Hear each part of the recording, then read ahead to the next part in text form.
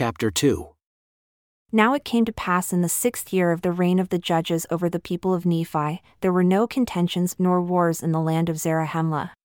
But the people were afflicted, yea, greatly afflicted, for the loss of their brethren, and also for the loss of their flocks and herds, and also for the loss of their fields of grain, which were trodden underfoot and destroyed by the Lamanites.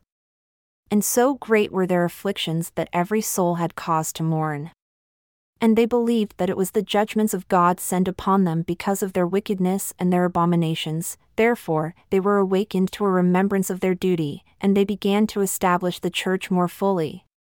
Yea, and many were baptized in the waters of Sidon and were joined to the church of God. Yea, they were baptized by the hand of Alma, who had been consecrated the high priest over the people of the church by the hand of his father, Alma.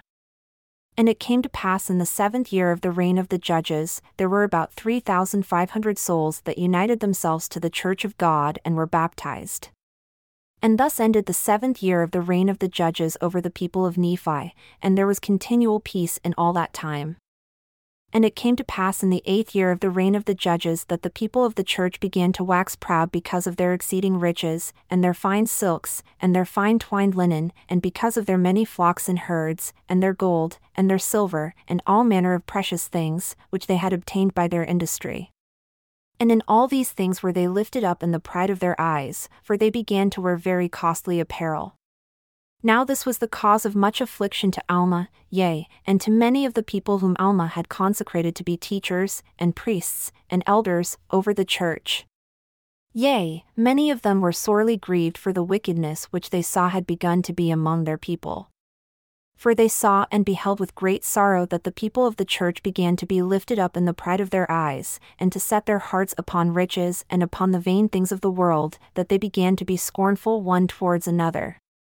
And they began to persecute those that did not believe according to their own wills and pleasure. And thus, in this 8th year of the reign of the judges, there began to be great contentions among the people of the church, yea, there were envyings, and strifes, and malice, and persecutions, and pride, even to exceed the pride of those who did not belong to the church of God. And thus ended the 8th year of the reign of the judges. And the wickedness of the church was a great stumbling block to those who did not belong to the church, and thus the church began to fail in its progress. And it came to pass in the commencement of the 9th year, Alma saw the wickedness of the church, and he also saw that the example of the church began to lead those who were unbelievers on from one piece of iniquity to another, thus bringing on the destruction of the people.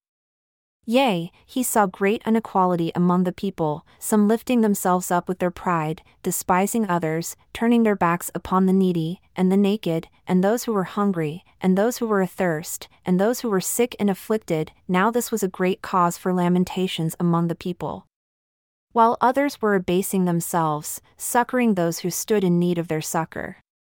such as imparting their substance to the poor and the needy, feeding the hungry, and suffering all manner of afflictions for Christ's sake, who should come according to the spirit of prophecy, looking forward to that day, thus retaining a remission of their sins, being filled with great joy because of the resurrection of the dead, according to the will, and power, and deliverance of Jesus Christ from the bands of death. And now it came to pass that Alma, having seen the afflictions of the humble followers of God, and the persecutions which were heaped upon them by the remainder of his people, and seeing all their inequality, began to be very sorrowful. Nevertheless, the Spirit of the Lord did not fail him.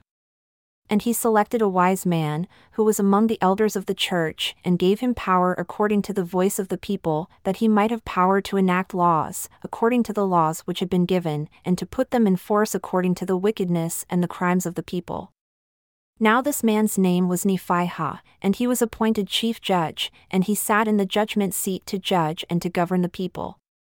Now Alma did not grant unto him the office of being high priest over the church, but he retained the office of high priest unto himself, but he delivered the judgment seat unto Nephi.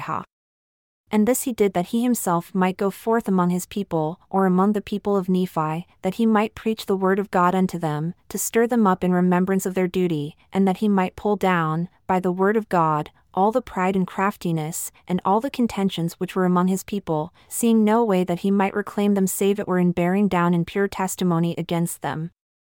And thus, in the commencement of the 9th year of the reign of the judges over the people of Nephi, Alma delivered up the judgment seat to Nephi, and confined himself wholly to the high priesthood of the holy order of God, to the testimony of the word, according to the spirit of revelation and prophecy.